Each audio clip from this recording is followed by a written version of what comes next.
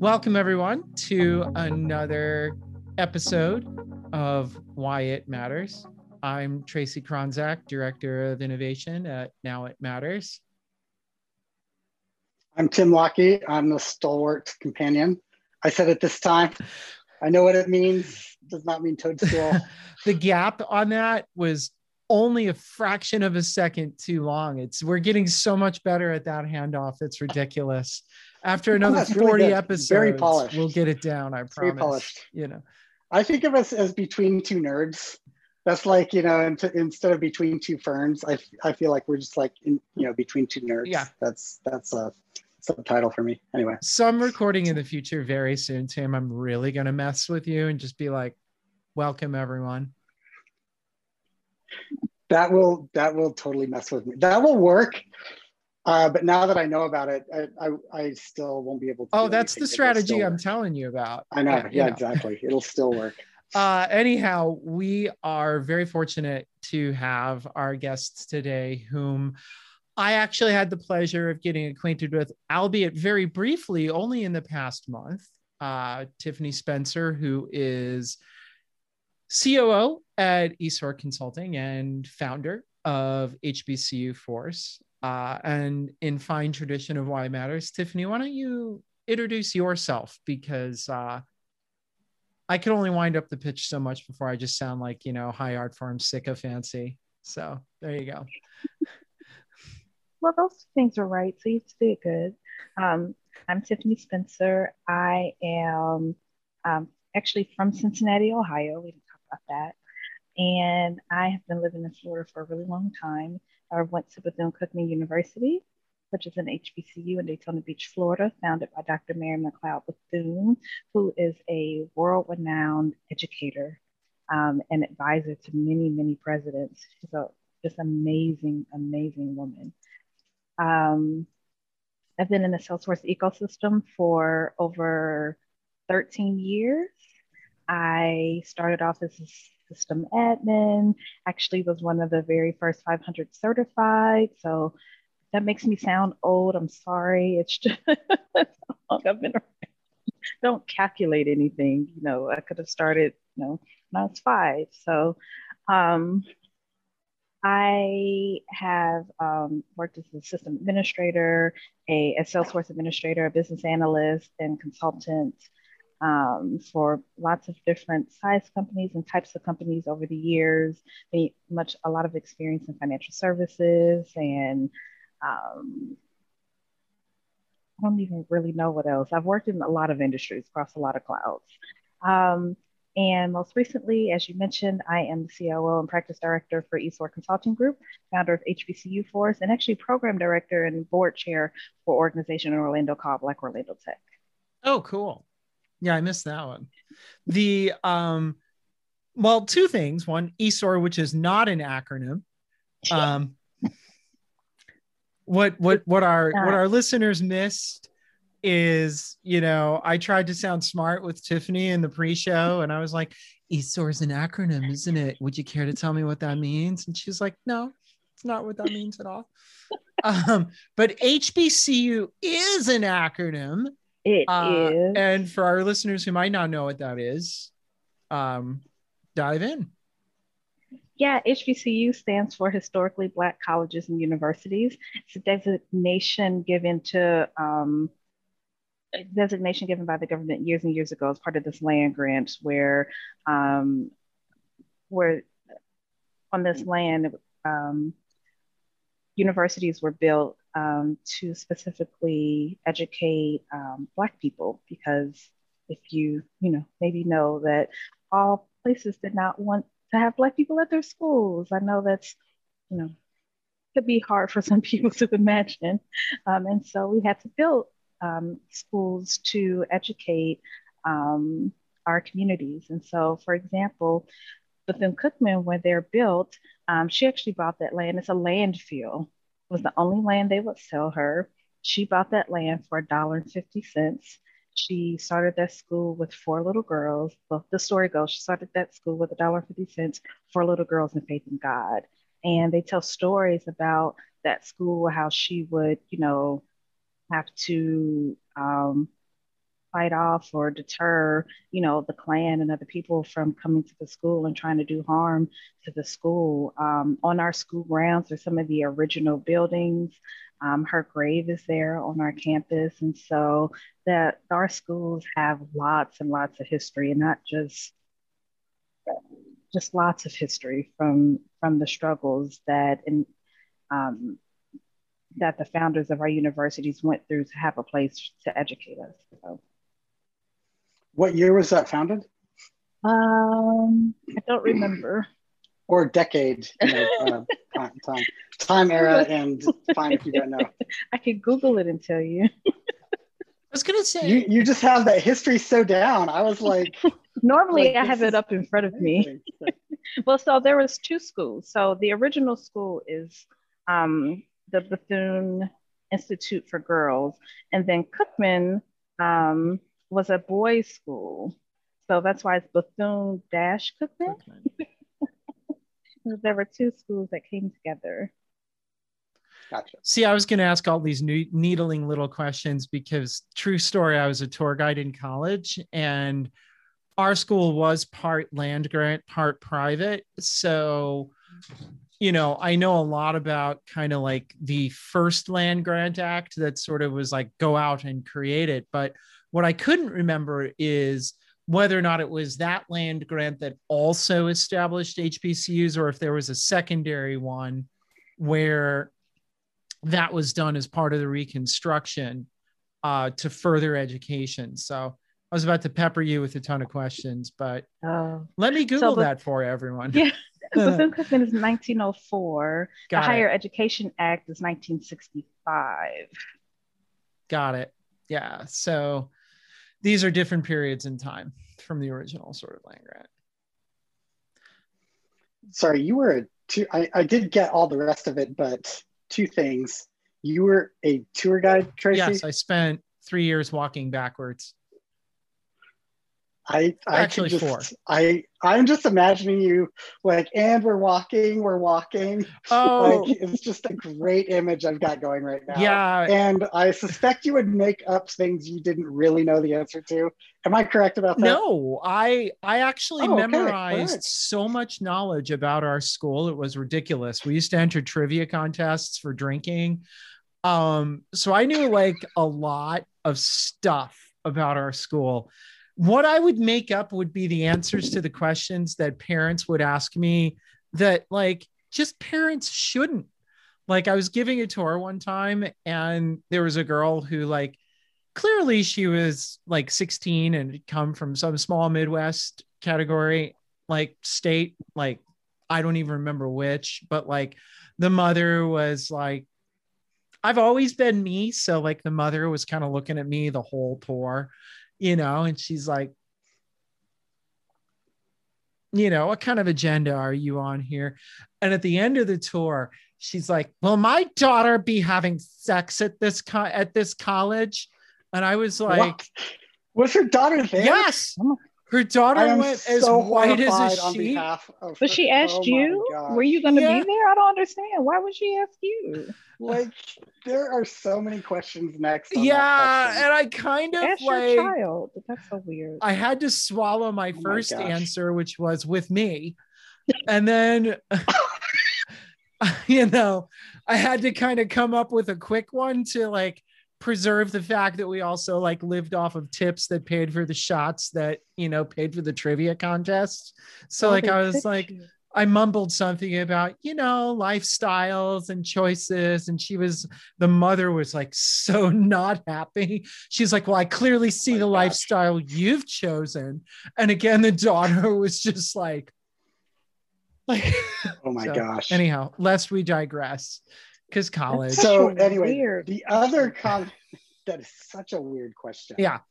I did want to clarify that ESOR is backwards for Rose. That is because I don't. Right. Yeah. So it's not. It is not the acronym, which is funny, but I think that's a beautiful story. So yeah, Rose. It is Rose for my business partner's daughter, Nia Rose, who is 5, 6. She asks about ESOR every time I talk to her. How's ESOR doing? What's going on with ESOR? Because that's her company and she's very involved, very engaged at 5. That's awesome. That's really cool. So let's talk about, I mean, on the theme of college, I think, I kind of reached out to you with my hair on fire after Partner Summit because I was like, this is the first time I have seen a training model that I think accounts for a couple of things. One is the experience of the person going through the program, and secondarily, the buy-in that is truly necessary for where they land and get employed. And those two things together just was like, wow, HBCU Force has really figured out something different. And I would love to know how you built that and what sort of was the thought process behind that and where that experience was derived from. Yeah, so the initial idea for HBCU Force came from just my involvement at Bethune-Cookman. Um, at smaller schools, the professors, the deans. So I could just walk into a classroom and, the teacher's like, oh, there's Tiffany. She's an alumni. Listen to her. And so they would let me talk to their students. And I was asking a few of the CIS students about their career goals. And I was hearing just random, IT help desk or cybersecurity or just, you know, general things, but not necessarily UX design or project management or business analysis or even consulting. And so I started to talk to them about what I did. And I realized when I said Salesforce, they weren't amazed. They were like, oh my God, you work at Salesforce. That's awesome. And so I'm like, oh, they don't know what Salesforce is. They're like, I don't want to sell, you know? And so my initial goal was to expose students to Salesforce and some of the careers, because as I have learned over the years is that jobs in the Salesforce ecosystem they pay very well. And we see stories all the time of, this person was a mechanic or they were a whatever, and now they're a Salesforce administrator. Now they're making, $70,000.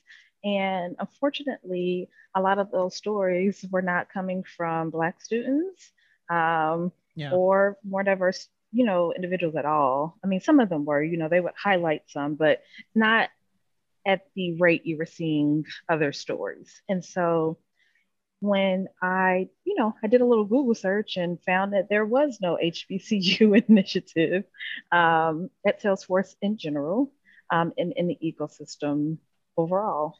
And so I bought the domain like in my car. Literally, I was like, nobody's thought of this. Well, and so the first thing that I did is I was doing what I call volunteaching, right? So if I want to teach students about Salesforce, well, I can't say, I can't hang up a flyer and say, come learn about Salesforce. Again, because this is not, it doesn't have the name recognition like a Microsoft or a Google. And so I partnered with a professor to what I do is called volunteach, where I could take over a classroom and basically teach students Salesforce. And so that's actually how I started. I did 2 really bad classes. I mean, they weren't bad, but the students, I was figuring out how to put this curriculum together and what would connect with the students and utilizing Trailhead. And I took that model actually and built out what I wanted for HBCU Force. So a few things I learned. So one is figuring out how to connect the students to Salesforce. 2 is I figured out that there were companies that might be interested in meeting some students that were learning Salesforce.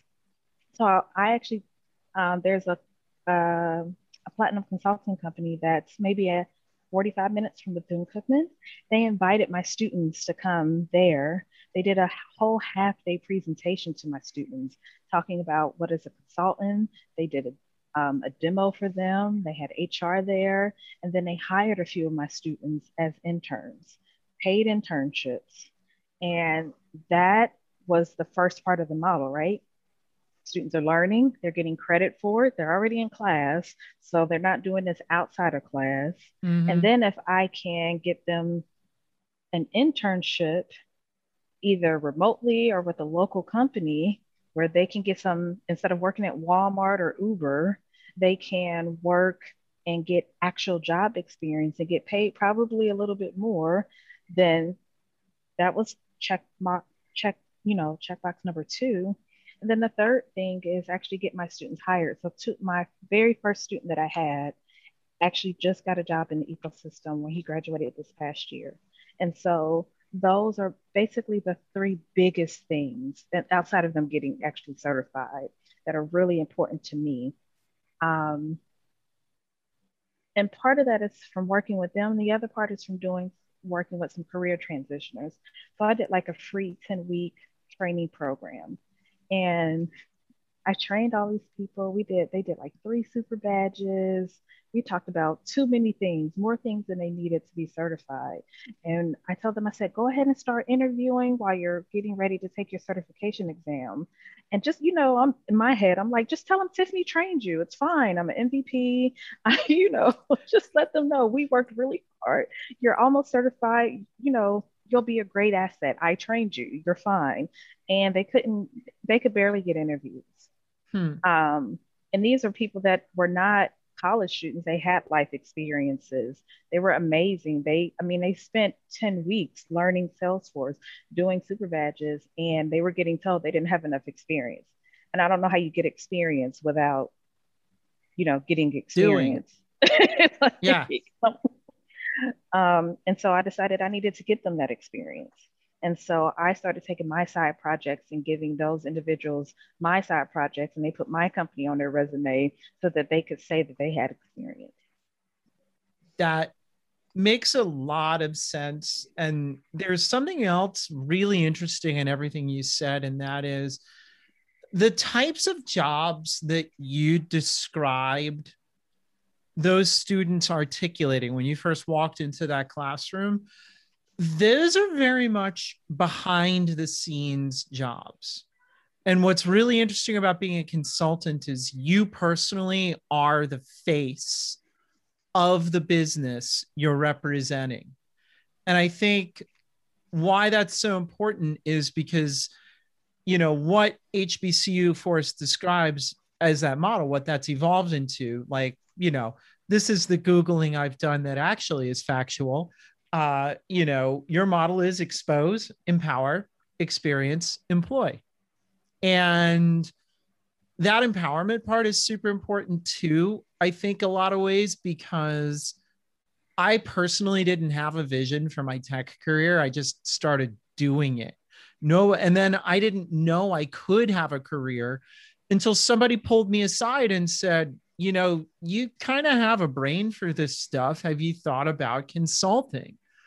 Otherwise, I would have been content to personally pursue something like the Apple Certified Repair Program, or, the Microsoft Technicians Program for, Hewlett Packard or whatever. Right. Yeah. And when we talk about things like how an ecosystem responds to diversity and equity and inclusion, part of that means changing how that ecosystem looks to itself.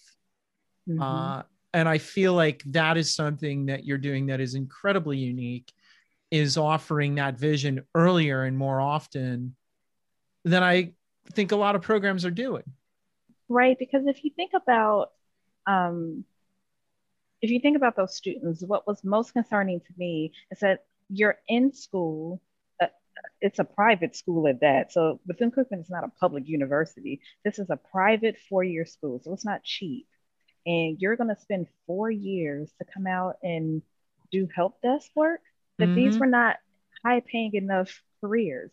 And so it goes to, are you picking this because this is what's been presented to you? And how do we present something else so that you see the options, because you do have options. So when you think about this idea of about generational wealth and, you know, having students that don't get themselves into student loan debt, and that when they come out of school they have a clear plan, well, that all comes back to them knowing their career options. And so what was most concerning to me is making sure that they understood, like, listen, you could be a consultant, they make good money and you can do it, and I can help you get there. You could be a system, you know, a Salesforce administrator or a business analyst, and this puts you on a higher paying career path. And that is really what is most important. I have a student that, two of my students that graduated, one is making 65,000, the other is making 60. Now, where does that put them in relation to their parents? And if they're making that at 20, where can they be, and how does that impact their their family and their family to be, right? That can turn into a $250,000 by the time they're 40. Which is one of the other things we do is financial planning with them. So I partner with an organization called 8 Cents in a Jar, where I had them meet with her. We went over their offer letter. We went over their benefits. We went over their 401k, and we'll do that again to talk about budgeting, because all of this is important in changing actual lives. It's not just about a certification. The full context how much is so important there. Go ahead, Tim. Yeah, I agree. And I'm just thinking about what that job landscape looks like without someone like you to come in and say, actually, here's a thing called Salesforce, ignore the name for a minute, and, you know, look at these options instead. And I'm guessing that they think that there's a buildup to those jobs. So it's help desk, and then it is. And what they don't, I think what you're highlighting here is actually, you not only can you leapfrog, but that help desk job may not actually stack to the place you really want to go anyway. I'm curious, based on your experience, how many years do you think you advance them just by getting them started on that instead of building towards it? Oh my gosh. If I use myself as an example, I mean, they're at least 4 or 5 years ahead of me at the very least. And that was years ago. And so sorry. No. I mean, it's just years ahead. I tell them that all the time. And if you have the proper financial education to know what to do with your money and not blow it like I was doing. I never did that in my 20s. Yeah, I think that's fine. Do you need to step away? You good? Okay, yeah. I'm looking at 8 Cents in a Jar, and we want to put this organization's, you know, the link in our show notes here, because I think that is actually a really important piece that I haven't heard others get at, which is, okay, you know, here's the vision, here's the experience, here is a path to that kind of a career. Now, here's how to understand what's going to happen when you start making, you know, money, and here's what to do with it. I just think that is often left out. Is there more that you want to say about 8 Cents in a Jar, what they focus on, what they look at? 8 Cents in a Jar is amazing. And their founder, Lachey Reeves, is actually another HBCU grad. And she is just amazing at salary negotiation and budgeting and just overall financial planning. And that understanding the power of your money and what you can do with it makes such a difference long term. The ability to buy a house, the ability to take a vacation, the ability to buy a car, to keep a car, to maintain a car. I mean, these are things that that I think some people take for granted because they're lessons that are learned in real time. And so when you have the ability to see your parents do certain things, or your grandparents, or they have a business, or they have a vacation house. Like I don't know anybody with a vacation house when I was growing up. Like I don't know anybody with a boat. You know, my parents, I mean, thankfully my parents could, um, you know, but I've seen other people that their parents, you know, gave them money to put a down payment on the house. Thank God my parents had the, you know, my mom is an accounting major, so she's always been about money and they were able to do that. But how many people parents can't do that, right? And so when you think long term about what those things mean, those are the things that Eight Cents in a Jar, she has several lessons that she goes through to actually give people practical tips and strategies for building out their financial uh, journey. And so that is one piece that is really important to me, right? So if I think back over the years and all the mistakes I made, those are all the things that I try to make sure that my participants are aware of. How, you know, I teach them about how to make it in the workplace. How, you know, you're going to enter a place where you might be one of the only Black people. So let's talk about that to give you strategies. Being a consultant, there's especially Black in consulting world, there's certain things you have to think about there. And so I have these conversations all the time, not just with college students. I have these conversations with just people in the ecosystem. They're like Tiffany, that are career transitioners, that know me, that call me, that ask me for meetings on LinkedIn because they're having these same concerns. And I take all of that information and say, okay, we need to put this into our program because otherwise I'm setting these students up for failure if I don't do this for them. Is there another piece of that that you also help organizations with? So Now It Matters is a consulting firm. We are years in on learning a lot more about diversity, equality, inclusion. And I feel like we could have used that kind of a jump start as well, just knowing some of those factors. And is that part of what you were doing as well? Yeah, so um, I have been fortunate enough to have a little bit of visibility through the ecosystem.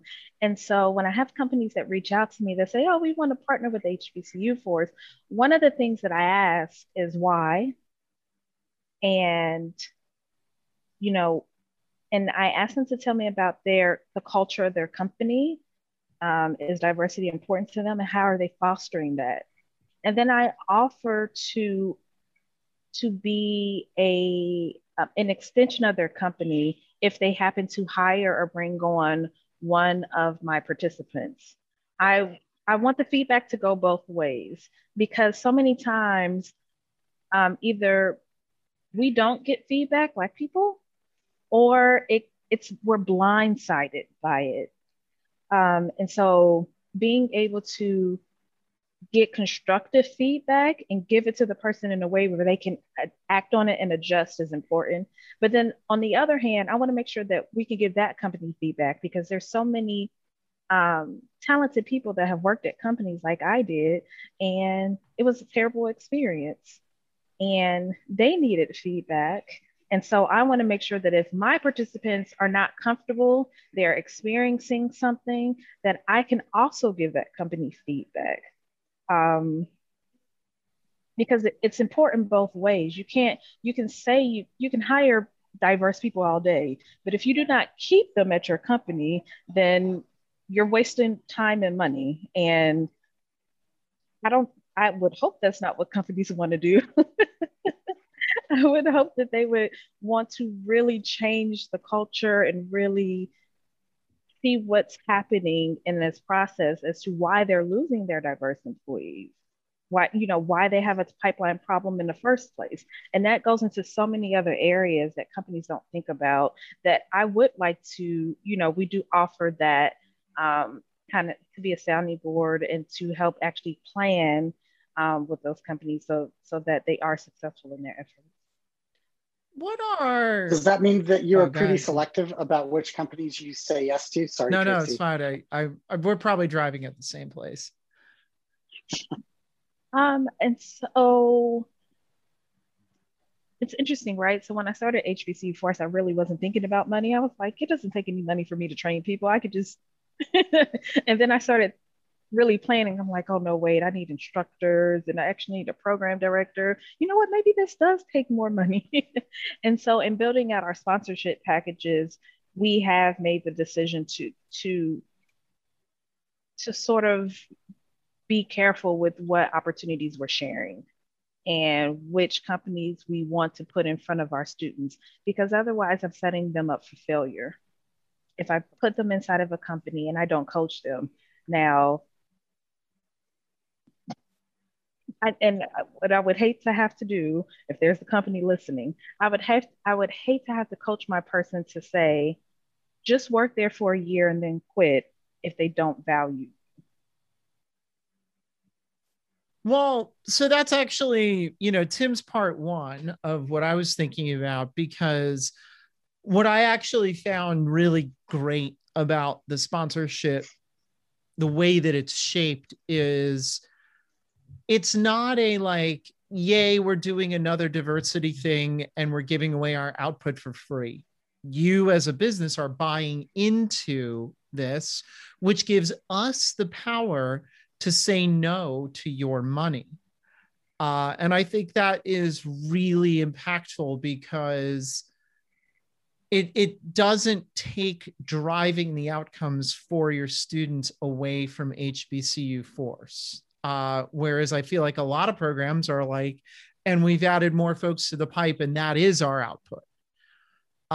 Part two of what I wanted to ask you is actually related to that. And that is, what are the trend lines in that? What does that look like when you have to give feedback to companies? We have a lot of folks who listen to this who do own companies. And I'm not Tim and I are barely like that kind of thing, I think really needs to get out there. So like, what does that look like, when you have to do that with companies? What are the items that you're like, please, for the love of all things, don't do or do? So one, it is really important for us to have partnerships, true partnerships. I don't want a company that's just like, give me 5 Black people and, thank you very much, right? I really do want to have that feedback with companies. That is very, very important, to have an actual relationship with their talent or HR or whoever this person is that's doing the recruiting, or whether it's the manager, the HR, whatever. It's super important because this is an ongoing thing. It's not a one-time thing. Um, and because we're new, I haven't had to have that conversation specifically yet, but I have this conversation with companies when I talk to them, right? To be able to let them know that these are things that we're thinking about. There are reasons why Black people don't stay at your company, and we would like to tell you that, just in case if you don't know, right? And so I those are things that I want to make sure that I'm bringing up to see their reaction, because that's really, really important. And I would imagine what it would look like if I did get feedback is that I would probably schedule a meeting and just, kind of ask specifically about an area, or, does your company have a policy for this scenario? Let me tell you why I'm asking, right? To be able to give them some context, I think, I don't think, I know that that there are individuals that will minimize their effect on their employees, and they will minimize a situation or a scenario, and they'll sweep it under the rug, not understanding how much that has hurt one of your employees to the core. And that resentment does not go away. People think time heals all wounds. It does not. That is filed and stored, and people will continue to do their jobs until they don't want to do that job for you anymore. Right. And then what the company sees is, oh, they quit, they got another job. And that's not actually true. And so my goal is to give them that actual feedback. Like, no, they wanted to stay, but this happened. It was not addressed, or you addressed it in this manner. You did not support your employee. And so they chose not to be there anymore. And I think companies need to do a better job of getting that information or trying to find that information. And I want to make sure that if it happens to one of my participants, that I'm giving that information to them. That seems particularly important in an employee's market that is emerging, where like finding talent is actually just, you know, just as complicated as finding customers at this point. And so I think that organizations that are not used to templating out their culture and figuring out how to receive that feedback and how to make adjustments for it stand at a huge disadvantage just in general. And then if you add into that cultural complexity, you're also just going to find that you can't compete for talent anymore. And salary is not enough. That it just is not, that is not the deciding factor on why people stay or leave at employees anymore, or employers. It's not. ESOR is really small. I mean, we're we don't have all of the perks and benefits that a lot of larger, more established companies do. But when I put out a job requisition, I had employees that reached out to me that said, I'm really interested in working for a minority partner. And they were willing to leave a more established company to come work for ESOR. And that should really tell partners something about what's happening. I've had our employees say to me that, they didn't realize how much less stress they would have in our environment, right? There's a value that's being placed on that because it is taxing working in certain environments. And it's already happening across the ecosystem, right? There's a large pool of independent contractors.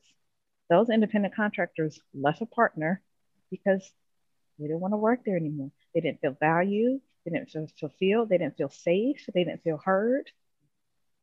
I can go make money and do this for myself. I don't have to be here. Yep. It's really funny. To my earlier comment, I've always been me. And I'm the person who will show up, in a tie, in a full suit, and just confuse the living shiznit out of people. But I've always done that. And, what's really funny is, to that, my own kind of part of that experience, one of my first employers, my consulting docket was filled with small to medium religiously slanted organizations ranging from Phoenix to Atlanta. And they were just like, this is what's on our docket, go and service them. And I was like, okay. Yeah. And, that led me into some very uncomfortable circumstances where I was like, before we began the discovery process or the implementation process, I was part of like prayer meetings where we were praying for the salvation of gays in the United States and so forth. And I knew I had a relatively safe environment inside the company I was working for. What I couldn't account for was, me showing up on all of these dockets, like being like, here I am, let's get to work. And it was kind of that employer's first experience with those kinds of conflicts. And to their measurable credit, I was talking to the owner of the company back, in the day, and they were like, you know what? If they do that to you again, bill them for it. And I did. And I never was asked to participate in another meeting again because they were like, oh, crikey, they're billing me at $250 an hour to sit around doing nothing. And, I wasn't the only one that was running into issues there. And it was early on in how that company was forming. And, I think what I'm alluding to here is there's a lot of companies that fly by the seat of their pants and still make okay decisions. And what I like about what you're talking about is giving a framework to that decision making that makes sense and is a more inclusive framework. And I feel like that is sorely absent. It's sorely absent both for employers who really don't know how to or want to talk about race, ethnicity, and like the real complexities of that as employers. It's also really hard for when those employers put those folks on the front lines. And it's really hard for when those folks come home at the end of the day and what they want to do is let go of the work that they've just done.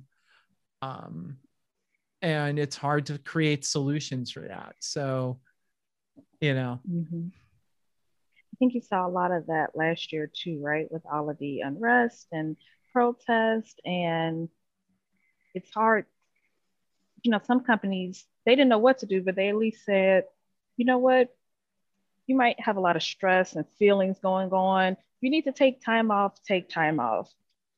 And then there are other places that just didn't do anything. Let's not talk about it. And they just thought, if we don't address it, nobody will notice. Yeah. And they noticed. They noticed. Yep. Right. I was talking to a colleague at another company that took that approach last year, and all of the Black employees, all few of them quit. They were like, well, we see what this really means for you as an employer. Mm-hmm. And I think, what that calls out is we can't work in an era where we're expected to be two different people anymore at work and at home. That was my father's error. He worked for the same defense contractor for 28 years. He was two different people there and not, right? That's a very heteronormative, it's very white, it is very culturally hegemonic, and that's not the world we inhabit. No, and you have to change with the times. I mean, as far as asking people their pronouns, that is something that is new to me, but I have encountered it enough to know that, okay, I have to include that into my life at this point, and I need to teach my consultants. We've had conversations about making sure we're being careful. Don't just say, hey guys, don't just be careful now, because this conversation has already happened. It's not, you're aware, everybody's aware. Nobody can say they're not aware, right? For me, I feel like this conversation has happened. And so now there are things that we need to do. And I don't know why people don't feel the need to do that. Even if it's something that you don't understand, you're not comfortable with, whatever. It's still, even if it's just business reasons, even if you don't care about people at all, it's still business. I mean, not caring about people, is bad business. Let's just be clear about that. But, say that you are, you would at least think that the rationalism behind profit and loss would drive some kind of behavioral change. And I think it is one of those places where behavioral, not everything behavioral lines up on rationality the way that, we economists think of it. And I think this has been a point of great exposure on that, where the discomfort of even raising the question or doing something about it is so high that they would actually prefer to lose people and not address it. And I think you're right. I don't think that people any longer, I don't think it's lack of awareness at this point. I think now it's now choice or inaction at the very minimum. And yeah, I am shocked at the inaction. I understand it, but I'm still shocked at it. So yeah. I agree. It's very frustrating to see people try to ignore that. And I'm very protective. I'm trying to I know what it feels like to be in places at companies that don't work. And I know what that can do to somebody's self esteem, to their confidence in themselves, and even Mhm. knowing who they are. And so I'm just really wanting to make sure that when I'm speaking with students, career transitioners, that I'm being very honest to try to prepare them for the world that's ahead of them and to make sure they know they have a choice. Tim, when you were talking about, when we're talking about the different roles, sometimes the students don't feel like they deserve a role like that. They don't deserve a salary. They think they haven't paid their dues, right? When you were saying, oh, maybe they think this career path will lead them there. Some of them think that they have to pay their dues. They don't realize that they you're in school, you are paying your dues. This is still an option and you are worthy of that. And some people don't feel that. And so this idea, even thinking about, I have this conversation all the time. Six figures is not a lot of money. Like it's low six figures. It's not 999. You're at 100. There's a lot in between. And it's not as much money as you think it is, Yeah. especially in tech, Yeah. Yeah. right? I'm not saying Yeah. everywhere, right? But especially in tech. And if that's your degree, then yes, you deserve to make a little bit more to get there faster. Yeah. You can do it because other people are doing it. And I love what you're talking about with negotiating being part of that. And just to the world that might be listening, as someone who hires people, I look for people who negotiate.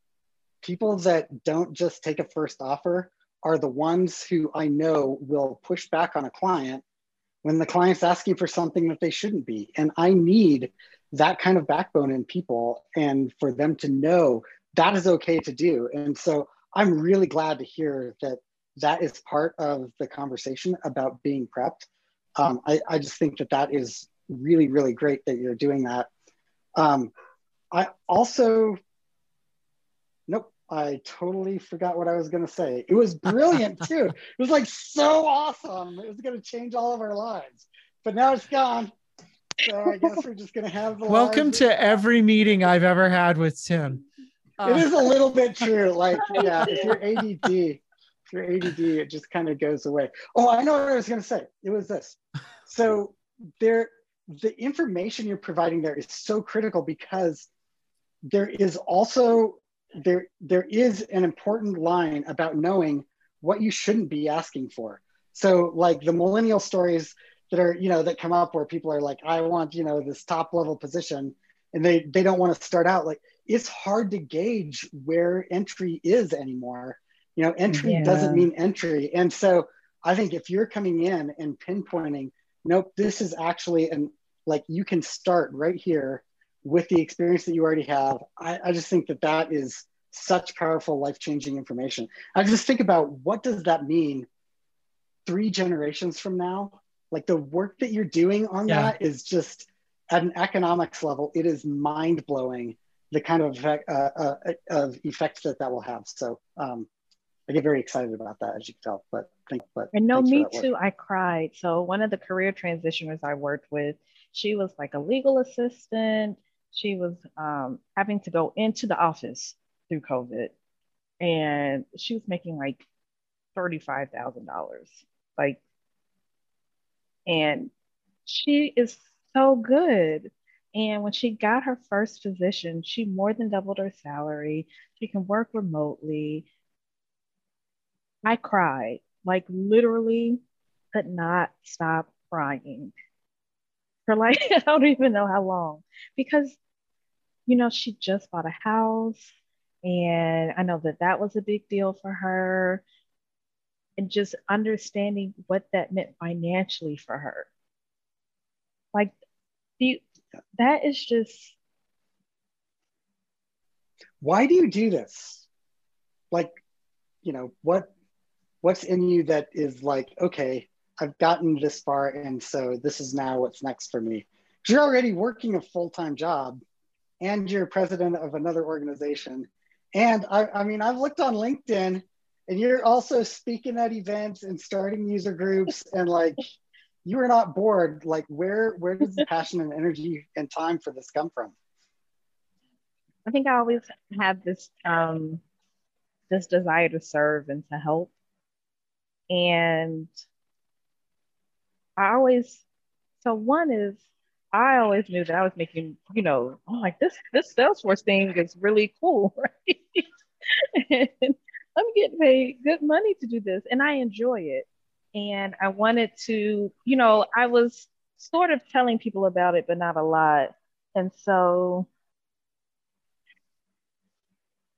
when I started going back to the school, I think and being more involved in the tech community in Orlando, I think I felt more of a responsibility to do more, especially seeing Pep Up Tech and seeing, Vet Force or military, what is it, Trailhead Military and all these areas. And I, I didn't see,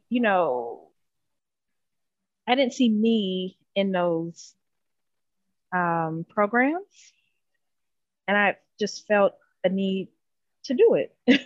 So, um, but I've always been a mentor. I've always had a mentee. I've always had somebody that, it's basically my child somewhere that is just like, um, and so this is more just formalizing. And I think being involved, to be honest, being involved in the community, I, in coming, I got a little bit more confidence to actually run an organization and run a company, things that have been pulled out of me over the years because of corporate America. So it kind of helped to push me down this path. I'm glad that you're on that path. You're doing really important work. And you seem really uniquely qualified to do it so well.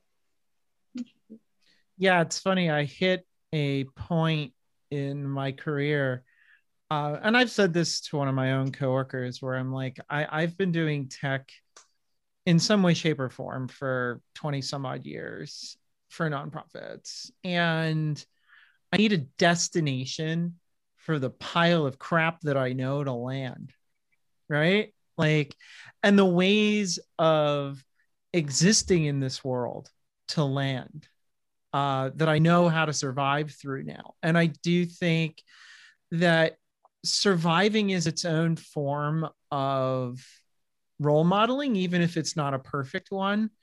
But I've had that moment even in the past year where,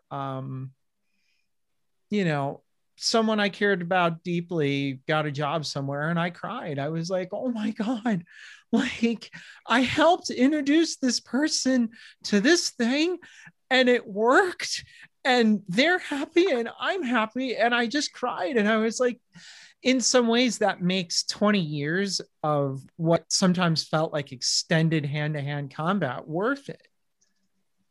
Yeah. Agreed. And so what I want to ask is, less about, all of the things that we know are the true constraints of the world of IT and the changes that I feel like we've heard articulated in a few of these conversations. Tiffany, you're not the only one to bring up the notion of worth, and you're not the only person to bring up the notion of safety, and you're not the only person to bring up the notion of, it's not adequate to just create more. We have to do different. So in all of that, what's the thing that's unarticulated for you, what keeps you up at night when you think this one thing that keeps me up at night, if it would just change in our world for 1 degree or 5 degrees of direction, it would improve the lives of the things that we care about? What is that to you?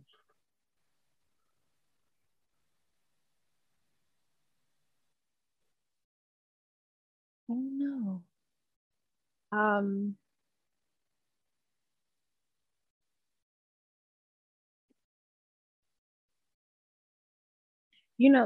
This idea of treating people the way you want to be treated. Yeah. If nothing else, if people could just do that a little bit more, if they could just be a little bit more mindful, I think that would solve many things in many areas for me, just a little. Just a little. That's also, Tim, you and I have talked about this. That's also what I think I consider the kernel of true Christianity, even, is the idea of like, I'm going to represent how I wish to be treated in this world to others and let the pieces fall where they are. That's a great way of, I think, wrapping our conversation. And I can't thank you enough for your just time. Missing on that grace for each other that is undeserved is just missing. And Tiffany, that's beautifully said. Yeah, thank you. I'm Tim Lockey. I'm Tracy Kronzak, and you've been listening to Why It Matters. Why It Matters is a thought leadership project of Now It Matters, a strategic services firm offering advising and guiding to nonprofit and social impact organizations.